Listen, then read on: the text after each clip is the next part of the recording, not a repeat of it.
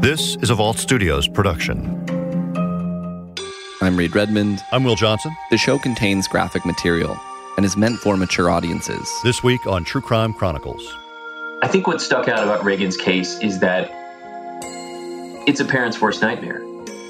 It's your daughter, it's your friend in college, it's somebody's sister, it's somebody's girlfriend. It was so relatable because there are so many young people on college campuses across the country who have to deal with, their own personal safety, and their parents have to worry about their safety. And so that was what was so tragic, was that it was just such a horrific thing to happen, to be a random victim of this type of crime. That was really what was the hard thing. Regardless of the outcome of today's verdict, it doesn't bring our daughter back. It doesn't erase the night of terror that Reagan had to endure. What can never be taken from us, however, is the love that we had and have as a family, and the love and memories that we shared with Reagan. We will remain vigilant and hold steadfast to that love and to our faith. We know that Reagan is in heaven and evil has not won.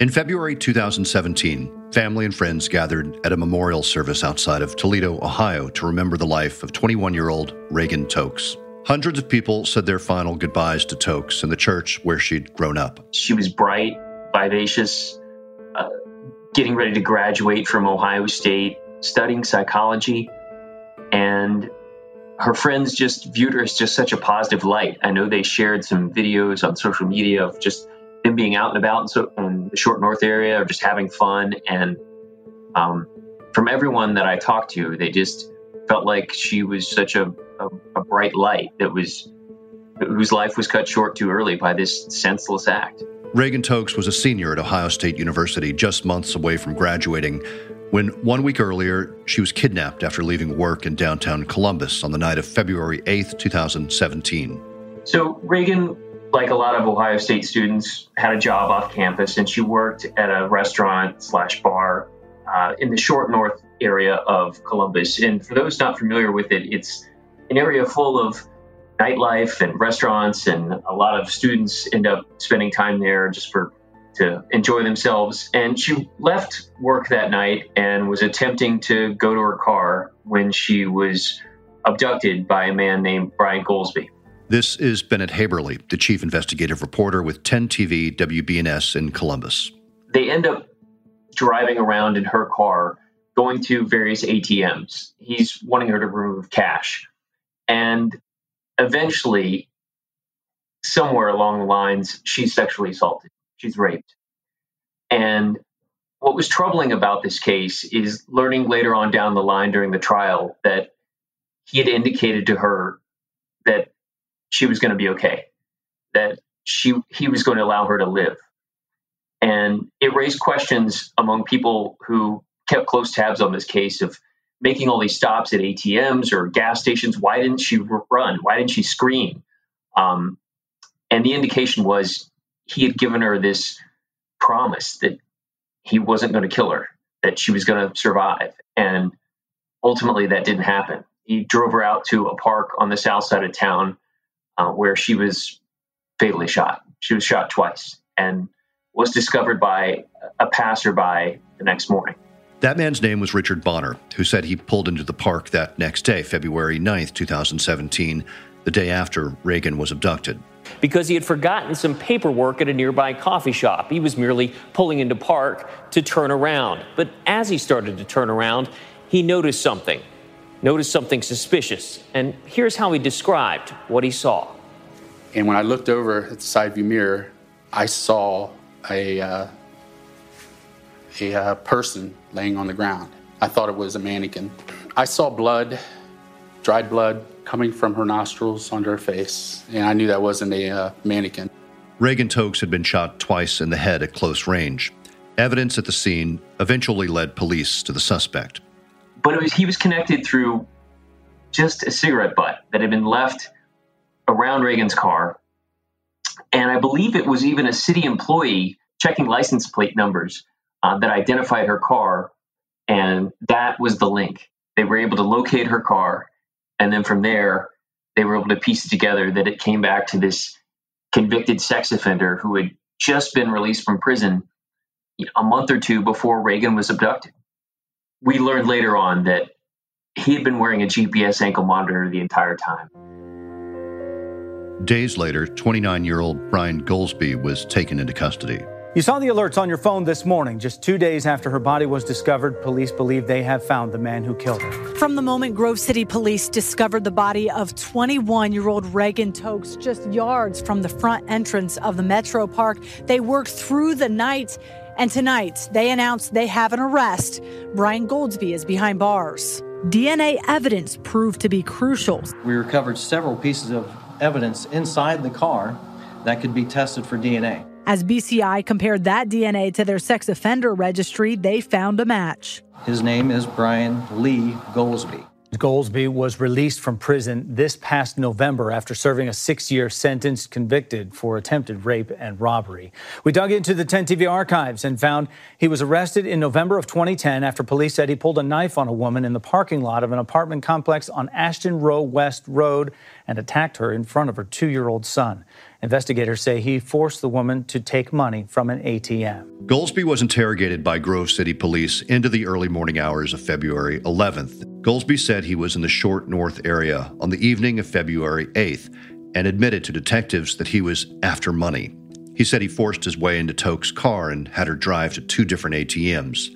He told detectives that the 2 of them then drove to a gas station before eventually driving to the park location where Tokes' body was found on February 9th. He gave us details of the events of the night that closely matched what we were finding.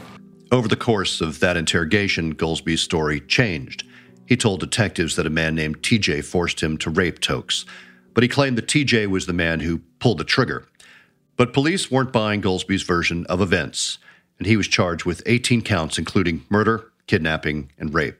Police say they are not ruling out other recent violent crimes that Goldsby could be tied to, including 3 attacks in German Village. Could be, but again, we're working with our Columbus partners, so I can't answer that for sure right now. This investigation continues, and one item Grove City police are waiting to get their hands on: video from ATMs in which Reagan Tokes' card was used that night. But it was the news that Goldsby was wearing an ankle monitor when Reagan Tokes was murdered that really started getting attention. What's so damning about that ankle monitor is that once police got it and checked the data after Goldsby's arrested for Reagan's murder, they found out that he had committed a string of violent robberies in another Columbus neighborhood in the weeks and even the day leading up to Reagan's abduction.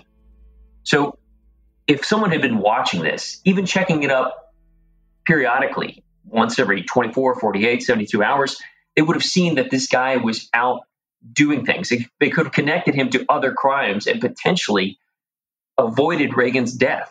And that bit of information became such a huge focal point, not only of this case, but of our investigations into problems with how the Ohio prison system monitors violent offenders once they're released from prison.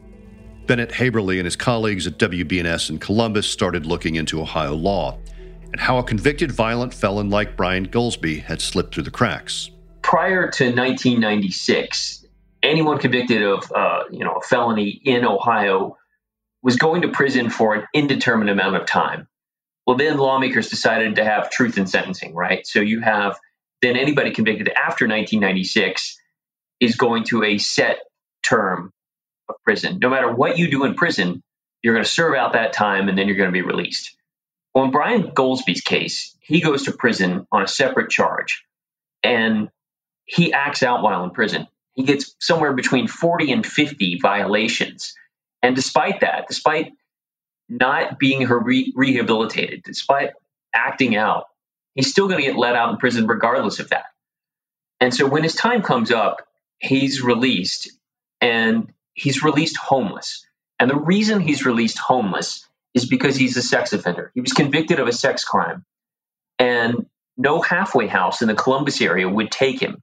And so the solution was to place an ankle monitor on him And he ended up living in a lesser restrictive housing community that didn't quite have the close watch on him that he may have had in other restrictive settings. And what we found out about that ankle monitor was that it didn't have any guardrails. It didn't have any of these geofences that would limit where he would go, or would limit that he could only go to work or to the doctor and then come home. It was basically like he was free to roam about the cabin. There was no one watching him in real time. And that was really the takeaway from this crime, was that people's expectations that violent criminals who are on ankle monitors are going to be watched doesn't match the reality, that they're not watched closely. They're not watched in real time. That doesn't happen. By that summer of 2017, prosecutors released more details about what the ankle monitor eventually revealed about Goldsby's movements in the weeks before Toke's murder, and they announced plans to seek the death penalty against Brian Goldsby. Prosecutors say they believed the accused killer prowled the Short North and campus area for an hour before randomly targeting 21-year-old OSU student Reagan Tokes. Prosecutors have a clearer picture of how the crime unfolded because Brian Goldsby, who just got out of prison in November, was wearing an electronic monitoring device, or EMD. It's a roadmap of where he was, what he's done, where he's been. Prosecutors say that EMD revealed Brian Goldsby was terrorizing women months before he murdered Reagan. He's charged with 6 aggravated robberies, the most recent on February 7th, just one day before Reagan was killed. In early 2018, just weeks before Brian Goldsby was to stand trial, Lisa and Toby Tokes sat down with Bennett Haberly to talk about their daughter and the unimaginable pain they'd lived through since Reagan's kidnapping, rape, and murder. This past year has been brutal, to put it bluntly. There's no other way to describe it. It'll never go away. It's difficult, and it's a pain that, unless it's happened to you, you just can't know. Just to function, sometimes on a given day, just to be able to get up and put one foot in front of the other is tough. We just miss her every day. There's a huge void in our family. Some holidays, some birthdays have come and gone. They'll never be the same without her. There's always a missing spot in anything that we do. There's an empty bedroom in our home. There's an empty chair at the dining room table. There's a sister. There's a permanent emptiness in your heart that doesn't heal. Time does not heal all wounds. It does not.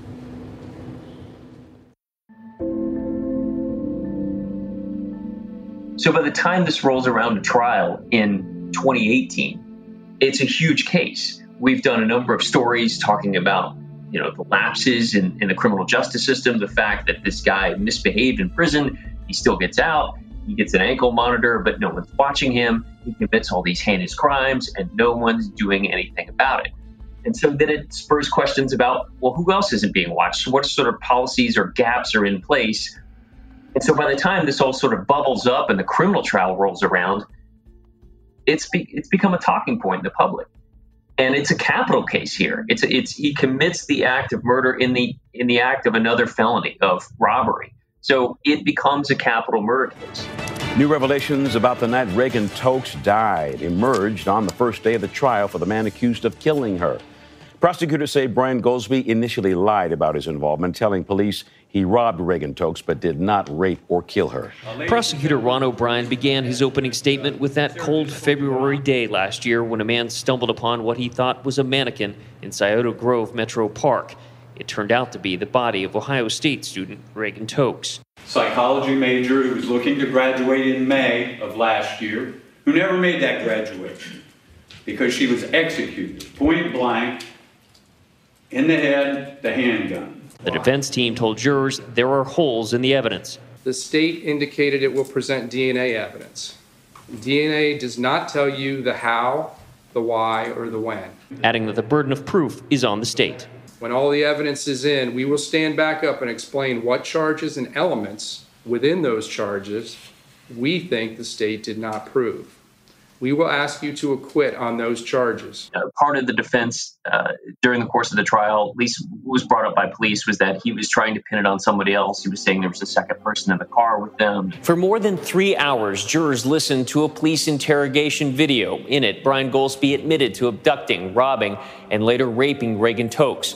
But he said he didn't pull the trigger. That was someone else. In the early morning hours of February 11th, 2017, Brian Goldsby repeatedly told police he did not kill Reagan Tokes. Over and over again, he said the same thing. But over the course of the 6-hour interview, Goldsby's story changed. So did his emotions. He broke down, saying it was a man named TJ who was with him and told him to sexually assault Tokes. He then said TJ shot her. Prosecutors have said they believe TJ is made up and point to gunshot residue on Goldsby's clothing. They later pointed to GPS evidence from Goldsby's ankle monitor that they say shows him in the same locations on the night Tokes died. Detective Richard Forney also relayed this piece of information, something Goldsby said Reagan Tokes told him in the park that night. She said, "All I want to do is live." There was an audible gasp in the courtroom after that statement. Reagan's parents weren't here today. They're in Northwest Ohio planning a celebration weekend to raise scholarship money in her name. This weekend would have been Reagan's 23rd birthday. On day 2 of the trial, prosecutors took jurors on a tour using photographs of 7 locations they claimed chronicled what happened to Tokes the night she was murdered. Jurors were shown graphic images this afternoon of the crime scene, including Reagan Tokes' nude body that was discovered lying in Scioto Grove Metro Park last February. The jurors were only shown about 15 images of the hundreds that were photographed by police from that day. They included wide shots of the park and close-ups of the gunshot wounds to Reagan Tokes' head. I would say throughout the trial, he was very quiet, very stoic. He had defense attorneys who are very well known. You know, it lasts for several weeks. We hear from all kinds of witnesses, from the homicide detective to people who knew Brian Goldsby to people who found Reagan. You hear all this testimony, and it comes down to there's an admission essentially of guilt, that he acknowledges that he's going to be found guilty of this. But he said, "I would like to apologize to the Tokes family for the conduct committed against their daughter, friends, and family." And he made that apology in open court, flanked by his attorneys, with the jury present.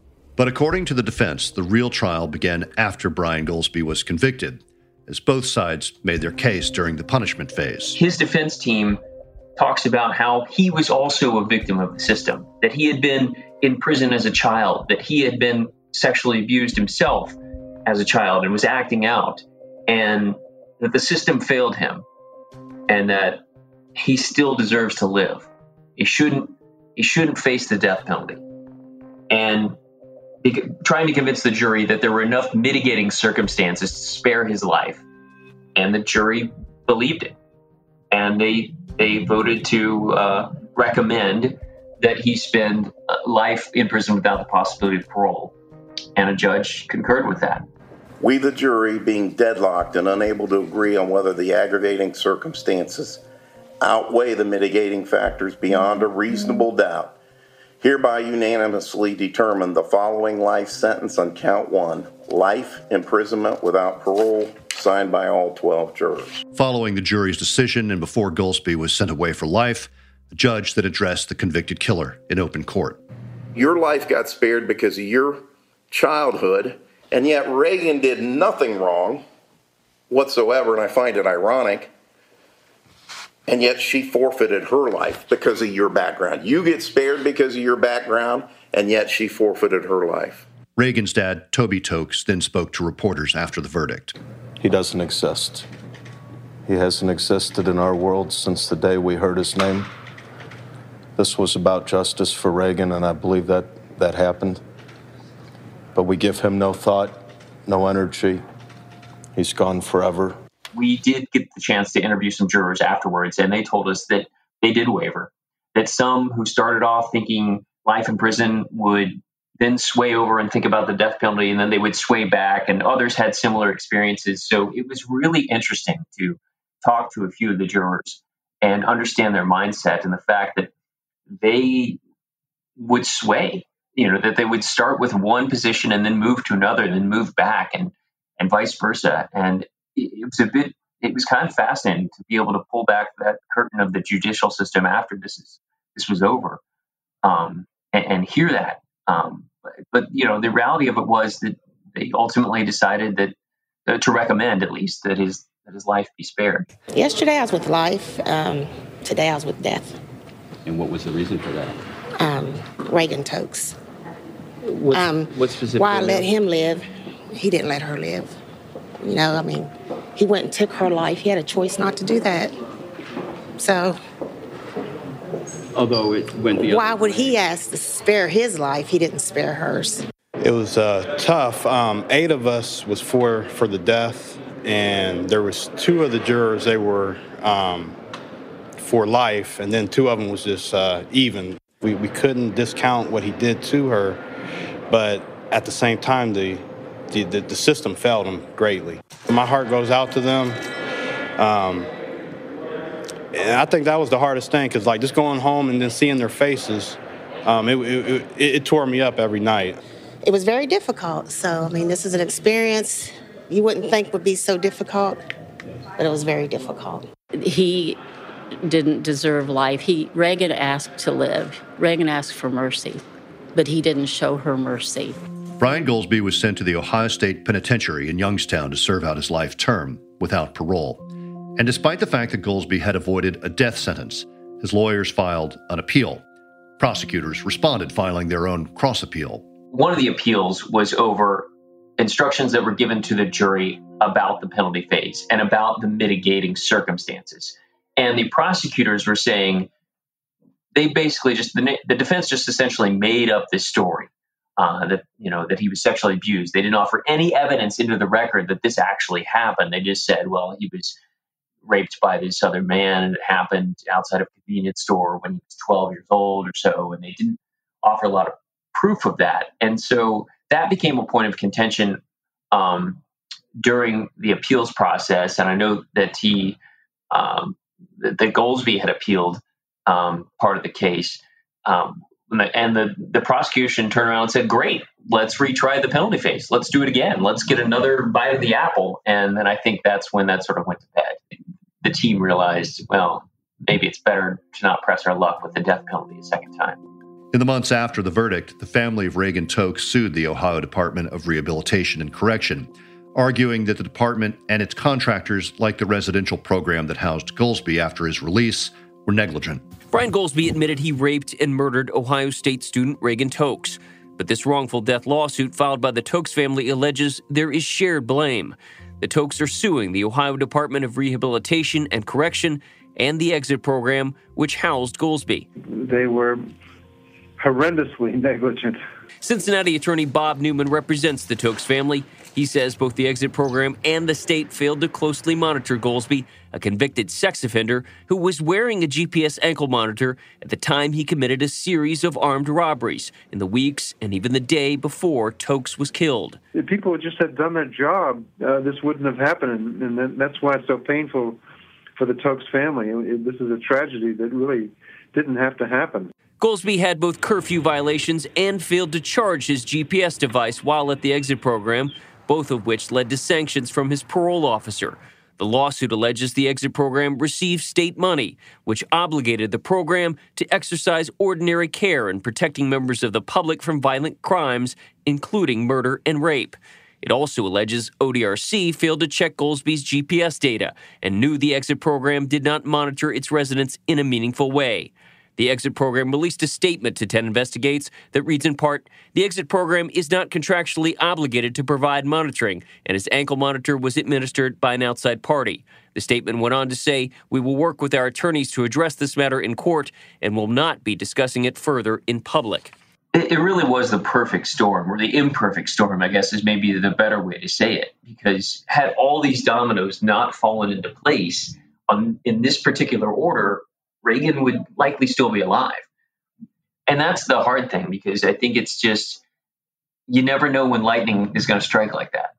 And I think, and I've talked with prison officials here over the course of several years since I've worked on the story, and, the other challenge that they're dealt with is the fact that there's free will. And their contention is, no matter how many policies we put into place, there's always going to be free will. We could monitor somebody, we can increase monitoring capabilities, but there's always going to be that potential of that person's going to go off the rails. And so that was kind of their defense in, pushing off a wrongful death lawsuit, which the state, by the way, successfully did. Reagan's family had, attempted to sue, saying, the state was negligent in this regard. They failed to provide a safeguard for Reagan and for others, and they didn't win that legal battle. But I think the point that resonated with a lot of people was the fact that this just seems like it was preventable. At least that was the Tokes' contention, right? That's what the family believes, that this was preventable, and had stronger policies been in place, their daughter would still be here. In dismissing the lawsuit, Judge Patrick McGrath wrote, "The court does not find the estate has pleaded any facts that establish the first requirement of any negligence action." Attorneys for the Ohio Department of Rehabilitation and Correction had argued that the department was immune from being sued and had no special duty to protect Reagan Tokes. The judge agreed. Reagan's parents, Lisa and Toby Tokes, told Bennett Haberly at the time they were disgusted by the ruling and vowed to keep fighting. Neither one of us were totally surprised, but I have to say, I would really probably use the word disgusted more so than I would disappointed. Was I thrown off by it? No. Our attorney took this case on because he feels very strongly that Reagan was, the victim of a senseless crime, that the state had control over an individual, failed to monitor, failed to execute. And the bottom line is, we believe that we need to move forward with it to get changes made. That's what they're hiding behind. That we really didn't have a special duty to control him, and it's just all, to me, unfathomable. But the Tokes are continuing to fight, finding other ways to honor Reagan's memory. They've done a number of things. They started a scholarship in honor of their daughter. They now are planning to hold an event later this fall to honor her. I think there's even a 5K race. But in my talks with them, their whole thing is that they've tried to take something so tragic and something so dark and turn it into a positive. I think that's probably what they wanted the legacy of what happened to Reagan to be. And so they've tried to do that through, a number of these initiatives. If it's, if it's teaching self-defense to other college students, or if it's a scholarship fund, they've basically tried to take what happened to their daughter and make it into something positive. And that's been a theme that they've repeated a lot of times in my talks with them. The scene of her murder has actually become the Parks Department here, along with the Tokes, they redid it. The park itself had some additional landscaping done. There's now a walking path, and there's a plaque dedicated to Reagan in an area of the park. So that's just another example of the family's commitment to try to take a tragedy and turn it into something else. The Tokes are also actively pushing lawmakers in the state to establish the Reagan-Tokes Act. The mother of murdered Ohio State student Reagan Tokes says lawmakers' actions are long overdue after a House vote yesterday. House Bill 166 now moves to the Senate. It would drastically change how ex-prisoners are monitored and housed once released. There are a lot of systemic failures that have to happen in order for this crime to occur. Representative Kristen Boggs reminded lawmakers of that Wednesday before the House voted unanimously to approve House Bill 166, known as the Reagan-Tokes Act. It doesn't make much sense for a person who has a lengthy criminal history to be let out and not have parameters put in place. I mean, that's a failure for them, and it's a failure to the rest of us. So the Reagan-Tokes Act was meant to address some of the shortcomings that we uncovered. One thing did change as a result of this. Now there is sort of that change in the criminal code where if violent offenders are convicted of violent felonies, the judge can sentence that person to a range of years. And the law now provides an incentive for them to behave while in prison so that there's the potential that they could get an early release.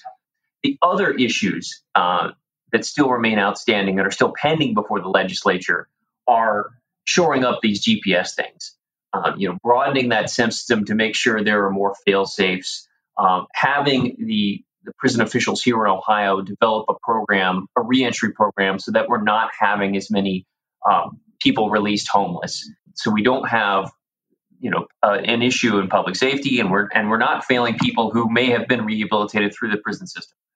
So that's still a discussion that's happening in the legislature. It hasn't come to fruition yet. They've made a couple of efforts, and it's cleared the House. That was the most recent thing that happened. The second part of the legislation cleared our legislative House this past spring, but it kind of ran out of time to address it in the Senate. Reagan is a number in a long line of other people that have had this happen, and it has to stop. And I refuse to allow her to become just a number and a statistic. That's part of the motivation to do this. Regardless of circumstances on this earth, evil, tragic events, catastrophic events, the love that you share with your child and within your family, that never goes away, and that can't be taken from you. Thanks to Bennett Haberly, the chief investigative reporter with 10 TV WBNS in Columbus, and thanks for listening to True Crime Chronicles. I'm Will Johnson. We'll be back next week with a new case and a new story.